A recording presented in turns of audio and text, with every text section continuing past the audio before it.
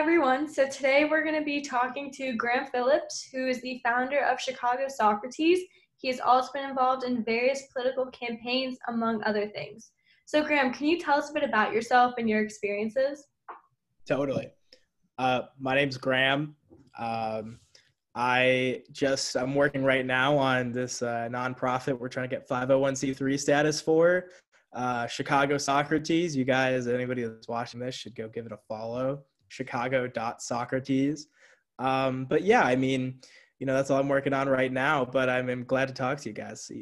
Your organization's really dope. It's really impressive how many countries you guys are in right now. I mean, that's super cool. And I think it's going to take a global response to combat climate change. And, you see what's going on in California right now. And I mean, yeah, you guys are doing really, really important work. So I really, really respect you guys. And I'm glad to know you guys. And I'm happy we're doing this interview. It's Teed.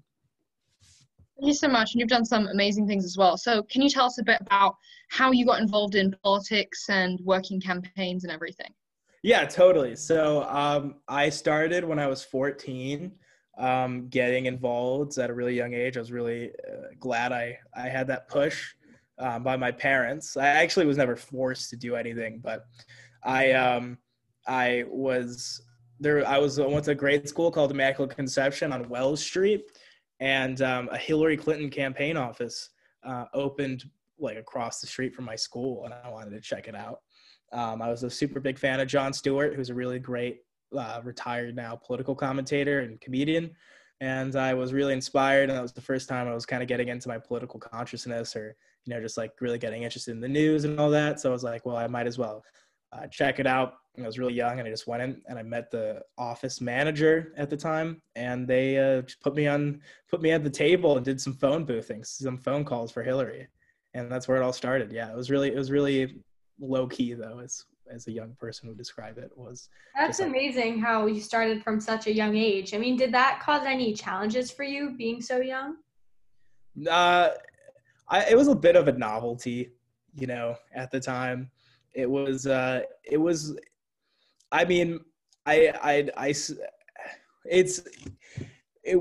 challenging. There's pros and cons, right? There's the pro is like, oh my gosh, it's so cool that you're so young. At the same time, you're kind of this novelty, which is fair. You're really young and you really just starting to learn about everything. But anybody that's 14, I would not let any challenges, stop you from doing what you're doing. It's going to help you no matter what. Even if you completely screw up and, get nervous on the phone or going house to house, which happens to everybody, I really recommend just persevering through it, because it's going to be positive no matter what. Even if you don't want a political career or anything like that, it's a really, really, I recommend it to everyone.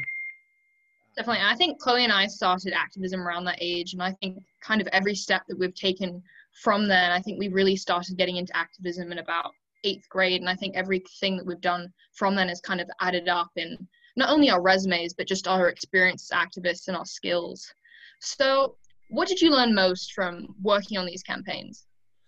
You'll learn a lot of things. It's like anything in life. You learn something that I learned was how to talk to people, and that people really do care. If you reach out to them, they're going to come off as annoyed at first, because oftentimes, especially on the phone, like you're like, who is this? But if you really, you're not going to have a lot of that. You're not going to have a lot of great conversations, but the ones you do really mean something. It really means something. It helps your candidate. It helps whatever cause you really care for.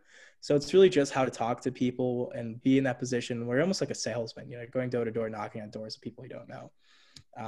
That's a lot of what campaigning is. And, you just got to sell you got to sell it. You got to really, but you also have to, there's this really good TED talk by Simon Sinek on how leaders lead. And when you're at that campaign, and you got to like always keep in mind what your main goal is and why you're working.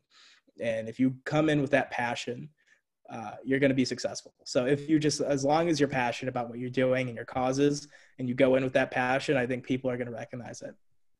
I think that's a really good point about being driven by your passions, because there's going to be days where it's hard, there's going to be days where it's easier, there's going to be days where it's fun, where it's boring, but as long as you always keep that passion kind of at the heart of what you do, I think you can always be successful.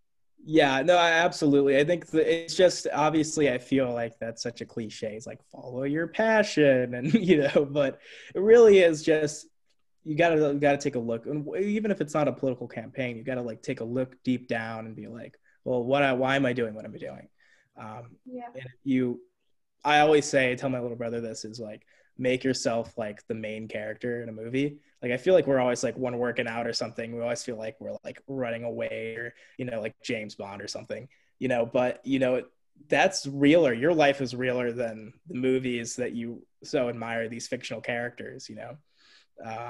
So I always try to do that. You're always the main character, and always just kind of, put some drama and put some, not drama, but, put some like literature, if that makes sense, to your life. Kind of have that mythology and everything like that. Yeah. It makes it really fun. It makes it, life really worth living. Because like I Yeah. read this book, it was like scientifically, like if you're just looking from a pure scientific standpoint, your life is meaningless, and that's terrible. That's not a way to look. So you really got to make your own meaning. Yeah, for sure. And I feel like it also just gives you so much to talk about, and it makes it so much easier to build connections and relationships with people when you have experiences, even being so young. Like, if you didn't have these experiences, we probably wouldn't be sitting here today talking to you. So I think that just shows like you can really form relationships because of that, and that's so important. I mean, more than just network building, Fred Swaniker, who is another very impactful like entrepreneur and activist, he always says it's building relationships and not networks. So kind of following that, how have you like built these relationships? Like, what have you learned, and do you have any tips for how people can build relationships? Tips. I mean, I gotta say is I think people could tell if people are doing it to like get something on their college resume or something, and they're really just doing it almost as a chore or like an obligation they have. But if you come at somebody with a lot of passion, a lot of energy, some people are not going to find you annoying and like a pest or whatever. But I think for the most part, people are really going to respect that. There's people that I've approached that have been annoyed, absolutely. But, if you give people the intensity and you really show people that you really care, and you show up and you say you're committed, then you follow up with your commitments. I really think that's the best. People always think about like, oh, what line am I going to say when I walk up and introduce myself, or what am I going to do? And most scenarios, a lot of fundraising events, you find yourself in that position, or you'll see like this very established person, and you just go, I mean, something that I've done that I think has been successful is like just introduce myself and say how much that you really care about what you're doing, and then really just talk about what you want to do, and like show that you're really passionate about yourself. I think people see, if you really invest in yourself, you're going to get two responses. The first response is a negative one. They're like, oh, who does he or she think she is? Or who does that person think they are? But if it comes from a positive, selfless place, I think most people are going to recognize it and respect you. And, it's all about just, if your main incentive is helping others, and you want to become part of something bigger than just yourself, I think people are going to recognize that and respect that. Yeah, and I feel like, I'm sorry, like you were saying, I feel like people they can tell when something is genuine, like they can tell when you're passionate about it. And like you were all saying, like, you don't need everyone to be like, yeah, like, let's do this together, let's work together. You kind of just need a few. You need one who can then introduce you to other people, and you can start forming all these relationships and learning so much. I mean, I'm sure you have way more experience than we do, but like, I've learned so much through the people that I've spoken to. And I just know that's going to continue as my life goes on. And I think that's definitely like what EcoCircle has taught me, I think, more than anything else, how important starting conversations are and just talking to people. Yeah, and don't sell yourself short either. Like EcoCircles, it's really cool. It's a really cool organization, and with just meeting people, it's just you got to give a phone call. That's what I recommend to everybody. Is I think there's a lot of, if you want to be a leader, I'm not saying if you want to be a leader in anything, whether it's a football team or or an organization, and I have to learn this lesson a lot too, because I think I'm not there yet. I think I could always improve. But it's you got to be committed, you got to be organized, and something I got to work on too.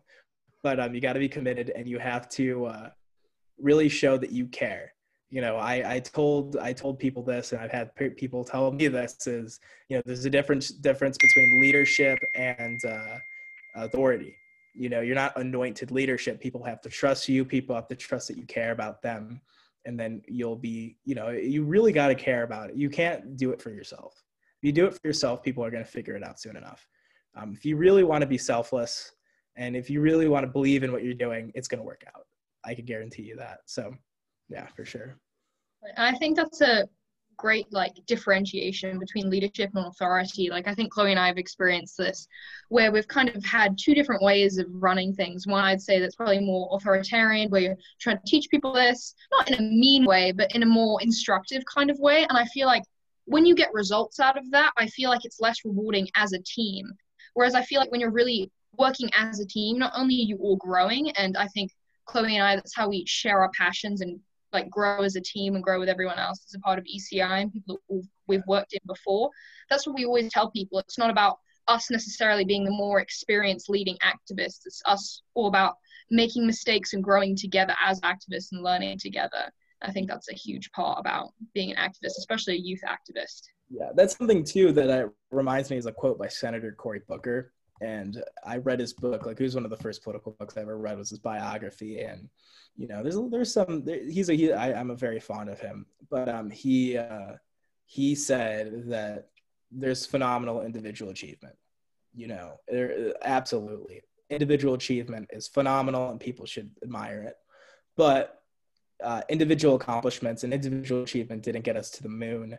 It didn't start the civil rights movement. It didn't do what we consider as a country and as a culture some of our greatest achievements as a culture. It came with cooperation, and it came with everyone, believing in an imagined reality. I don't want to say imagine as it's in a fictional, it's not existent, but it exists because everyone believes in it. And that's what really makes humans, in my opinion, human, is the ability to believe in that imagined reality.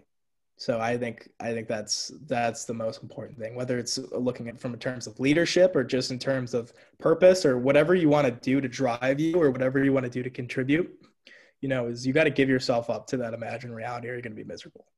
It's ironic. It's like you're being selfless in a selfish way sometimes, but it's kind of the beauty of what humanity is we're a lot of times biologically incapable of not being selfless or we'll be miserable. I think on Chloe and I, we did a blog post on ECI's blog based on an interview that we did with Andrew Masiwala.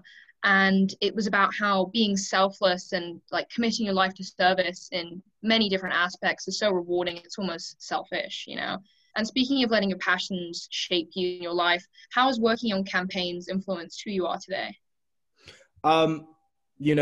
I'll be honest, at first it made me pretty arrogant. I thought I was cooler than I really was. I was like, oh, I did this work with Hillary Clinton. I got to meet her a couple times and, whatever my experience was. Because I've worked with Hillary Clinton. I had a fellowship with Tammy Duckworth's campaign. I worked on the John Fritchie Cook County Commissioner's campaign, which was phenomenal. A great experience. Did some work with the Democratic Party. Shout out to the 47th Ward and Paul Rosenfeld. He is doing great work at that ward. And just did some nonprofit work as well. But especially when I was younger, I was like, oh, these kids aren't doing it. I'm special. That goes back to giving yourself up for it. I kind of came to this realization that I'm not this is something anybody could do. It's not me. It's not because I'm this genius person, because I'm not. It's really if you want to do it, I think the big thing is just going out and crossing that line. And I know people that kind of you roll your eyes oh, it worked out for you, but it's not gonna work out for me. It does not work out most of the time, but when it does, it does. I talked to the CEO of Annie's Cheddar Bunnies. If you know the Cheddar Bunnies, and they're smacks. They're Cheddar Bunny smack. But she was a Latinx and African American CEO, female CEO, And it's pretty remarkable accomplishment. And I was like going over her and just talking to her, and I was looking for advice, and she was like, you read this resume and you look like these people are like so perfect or whatever, but you realize that like that like 1-to-9 ratio of failure. You read all their accomplishments, but the other 9 times they failed, and they're obviously not going to put that on a resume, or they're not going to say that in somebody's obituary. So everyone's flawed. No one's good. No one, not good, but no one's perfect. Everyone's good. But also reminds me of Marcus Aurelius quote, which is, the reward for service is the service. If you really think you're in that position to give, you have an obligation to do so. So if you're in an opportunity to give back, that's your reward. You shouldn't do it selfishly. You shouldn't do it for something else. That's what your reward is. And if you get in a mindset where you're actually satisfied with that, then I think you're going to find a lot of happiness. Yeah, for sure. And sorry, moving on to the next question. What do you think are the top 3 reasons that youth specifically should get involved or be educated and engaged in politics? And do you think that all youth should be educated and engaged in politics? Well, politics is really important, obviously, because I think people realize, well, my life's not going to be very different either way. But that's really not true. I'm not going to say too many political statements here, but there's a lot of stuff going on that's not great, and there's a lot of things that I think people don't think they're being influenced by. This is me as well. As like, I don't think a commercial ever works on me, but it subconsciously does. So I think that people need to be aware of their subconscious, and that kind of sounds like some hippy dippy stuff. But what I mean by that is that, even if something like you don't directly have that, like, oh, dang, that statement just hurt my feelings, deep down somewhere it did, and that's in your subconscious. So I would say with politics is it has way more influence on your life than you think it does. I think also that you're going to have an interesting and very unique sense of satisfaction if you participate in government and your culture. And I think that the earlier you get, the better. I think it's really, really a diverse field. So there's something for everybody. There's campaign ads, there's art. The piece of the Obama Hope poster is one of the most famous political pieces of art ever. But that's art, in my opinion. That's art as much as anything else. So I think that if you're like, oh, I'm not really into history, or I'm not really into watching the news, I think that's a really limited way of thinking. I think there's a place for everybody. I wouldn't say it's politics too. I'd say it's more so getting involved with something greater than yourself, like government. Yeah, I completely agree. Like, I feel like sometimes people, including myself, like you were saying, like, we don't really register how much politics will influence our lives. Like, you even think about the presidential election. A lot of people are like, oh, well, I don't like either candidate. But it's not just about the candidate. It's about so much more than that. It's about the Supreme Court. I mean, it's about everything. So it's also pay attention to policy as well. I think that's something you should do too, is that there's a lot of political rhetoric and it's not always accurate. Yeah. It's like the stock market. People are playing by the day. And just really take a deep dive. There's really great independent sites to look at. I recommend looking at the BBC. They're really good because they look at it from really a nonpartisan perspective. I'm not too fond of American media in general.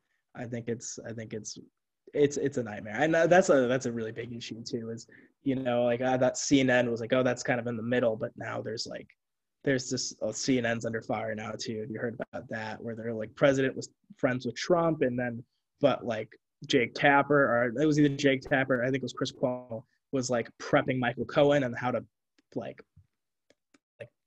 bash Trump, and like, it wasn't journalism's finest moment, so I think that you just go internationally, they have less of an incentive to help out, or to less an incentive to influence people's opinions. And I think with the world being so divided as it today, with, I hate things being called left or right, because the thing is, there's so many issues that cross the spectrum. I have more right-wing views, but I also have more left-wing views. And, you don't have to label yourself and put yourself in a box, because then you're just marginalizing your opinions. And, there's so much more to politics than just kind of what side you're on. And I think that's another reason why it's so important to get involved, because you're talking about the subconscious. I think, especially if you're only getting your information from one media platform, no matter what media platform, CNN, Fox, all these different things, that is going to alter the way you think. And I just think it's so important to kind of diversify where you're getting your information from, who you're talking to. And I think with ECI as well, kind of talking to an international audience and trying to get as many perspectives on sustainability as possible is really key, especially with sustainability, kind of creating this circular world. You really need everyone to be on board and kind of hear as many opinions as you can for it really to be able to sustain itself in the future. Right. Humans are I completely agree. Humans are genetically tribal, so you see with this political polarization, these new cultural tribes that are developing with the left and right here. It's really harming.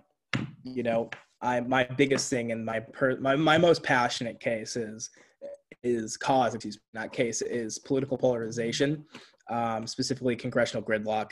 And before we do anything, we have to have a functional government, and when you're viewing the other side as an enemy, because there's always going to be political combat. Since Thomas Jefferson, John Adams, and Alexander Hamilton, there's been an enormous amount of animosity.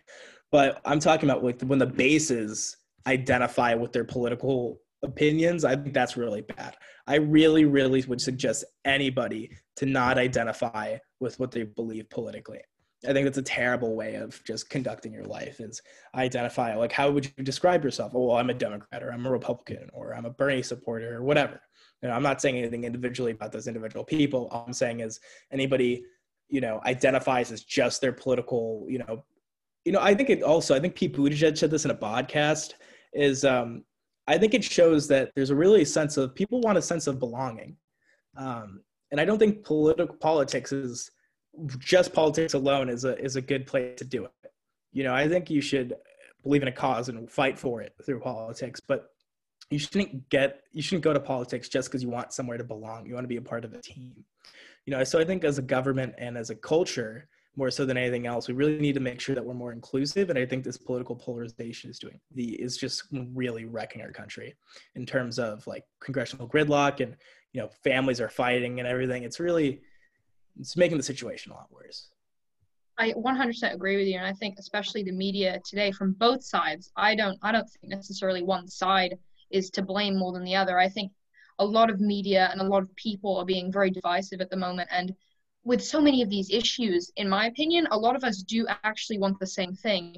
It's just with all these kinds of different sides to it, a lot of, incorrect facts, incorrect statistics being spread around.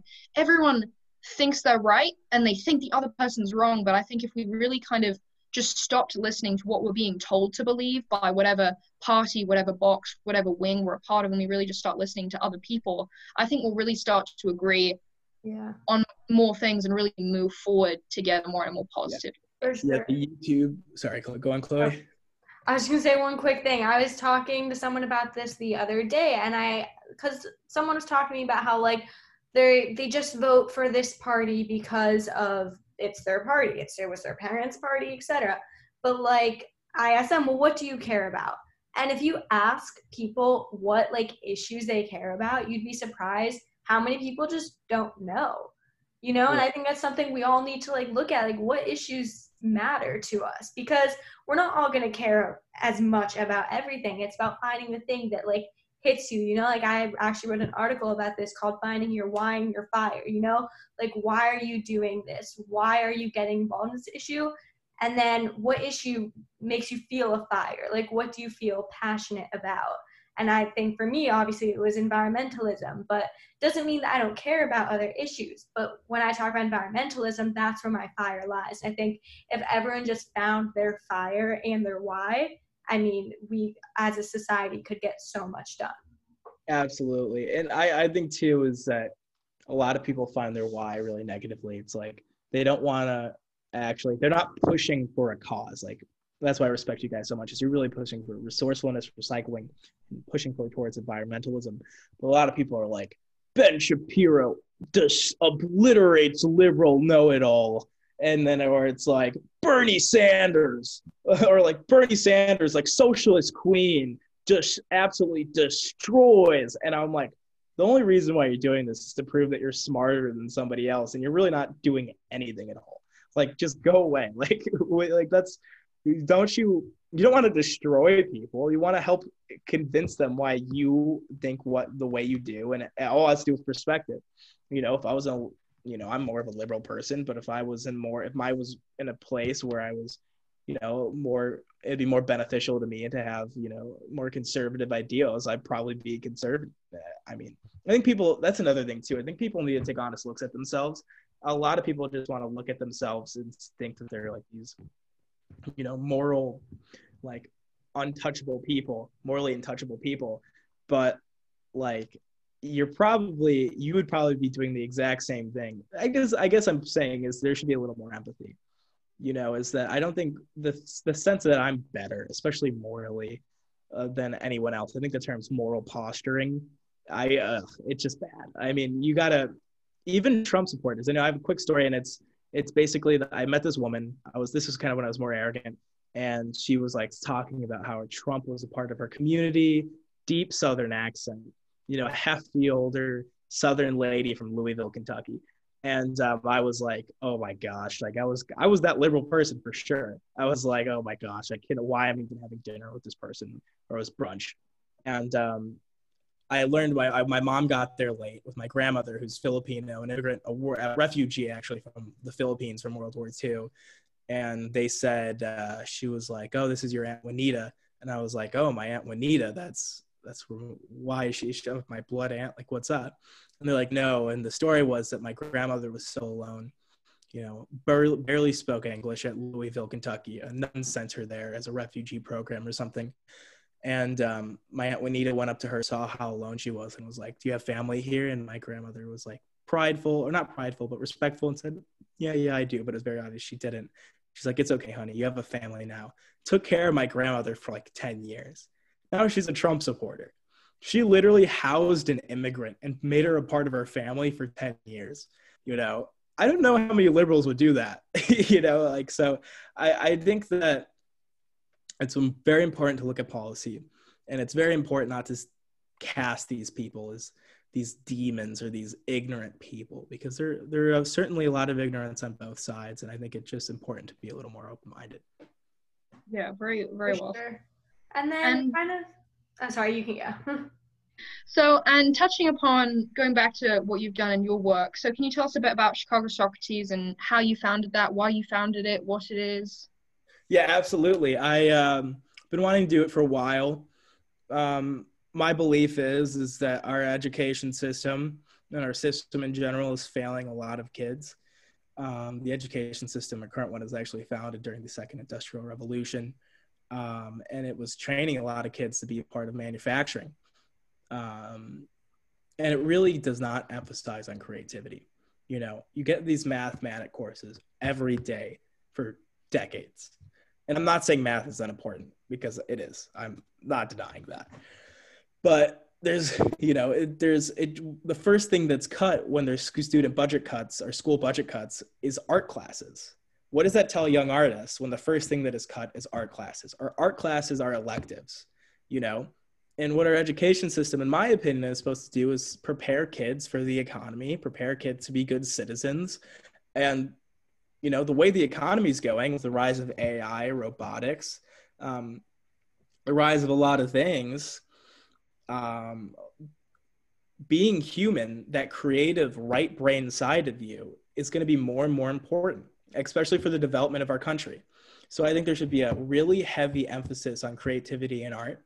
And the system is totally failing artists. Like 40% of students in Oklahoma, or 40% of high school students in Oklahoma, don't have access to an art class at all. That's absurd. That's unacceptable. You got a lot of kids that are brilliant. I think this is a TED Talk. I forgot. Ken Robinson, I think is his name. But he said there's a lot of kids that are absolutely brilliant and creative, and they don't believe they are because the education system does not reward brilliance and creativity. So what we want to do is create an organization that first thing it does is create a community for people that are artists that want to meet other artists, meet other people like them. But we also just want to like put down those barriers that a lot of artists shouldn't be facing. So what we want to do is help promote kids and any art. Like, it's a development. Everyone has an artist inside of them. There's not like artists and non-artists. Everyone has an artist inside of them. That's why it's so bad with this education system, is because, there's obviously going to be that one math whiz in your class. You're like, dang, he's really good at math. But it doesn't mean that everyone else has no ability to do math at all. And there's that attitude towards art. Like, oh, well, that's an artist and no one else is. Like, I don't do art. But it's because there's been absolutely no training. In website development, the way that the job market's going online, and creativity and social media and all this, the way the economy is going, these creative skills, just from an economic standpoint, not even a cultural one, it's so important to have these creative skills and really encourage people to develop these skills. It's going to give our country, our community a heads up and create a more effective society. For sure. And then, sorry. Also, I think with ECI, I think Chloe and I have definitely realized that. And not only have we had to kind of stretch ourselves to become more artistic and creative, but I think we've also realized. So I was going to say we had to do some graphic design, and at first that was a struggle for us, but like we've worked through it. Exactly. And I think the whole experience really made us realize how important artists are, and that's we originally reached out to teen artist Creative Oasis, known as TACO, in Chicago. It was Matt Salmon. Exactly. We reached out to them because we needed more artists. We needed help from artists. So it goes from, I think a lot of people kind of look down on artists, and especially the education system, I feel like, creates this view of art being, an elective, being kind of an additional thing that it's a privilege to do. And then here Chloe and I are trying to set up this organization focusing on sustainability, and we need artists. So I think it's I feel like when we kind of think about the job industry and the economy you're talking about, we see it kind of here, and art and artists is like a separate thing that we kind of is just for entertainment and is kind of a privilege to do, almost like, oh, you do art, that's cool, that's a hobby. When in fact, so much in society, when you're talking about, Obama's campaign and hope and everything like that, art is a huge part of our society. Marketing. And I think digital art, especially now, is becoming such a big thing. So if you think about social media, if you see a post that's just straight up like text and like a paragraph, like I'm like, oh, I don't want to read that. But if I see a post that looks like visually engaging, that has things that like strikes my brain, then I actually want to look at it, And I think you see that in everything. I mean, every single thing pretty much has an element of art in it and needs an artist. And George and I always joke about how we lack creativity. But we are definitely improving and like realizing, like Georgia was saying, how important it is to have that, and how important it is to be open to like learning new skills, whether it's digitally or by hand. Yeah, no one lacks creativity either. It's something you have to develop. Yeah, I think Chloe and I have been working on that as well, being more open-minded. But the fact that we can, in fact, be good artists, and we've been having to kind of teach ourselves that. And I'm not even saying that to be nice, because I didn't have that opinion before. Like I'm going to be so honest. Like my girlfriend at the time, we broke up, but at the time she was like, oh, I want to pursue art. Right. And then she was like, mediocre drawer. I'm not gonna lie. She was mediocre at sketching. And I was like, okay, Lauren, you do that. Like, maybe you shouldn't. You're really brilliant. You should do other things, but okay. Like, I was being a jerk about it, and we broke up. Maybe that was some inspiration to her. I'm not going to take credit, but we got back together, and she was like getting scholarships to the School of the Art Institute and everything. And she worked really hard to become a really great drawer, a really great artist. And now she's getting accepted to the School of the Art Institute, getting like free education for it. She's a phenomenal artist. I really mean that. We're not together anymore, but I really respect her, and I respect her art.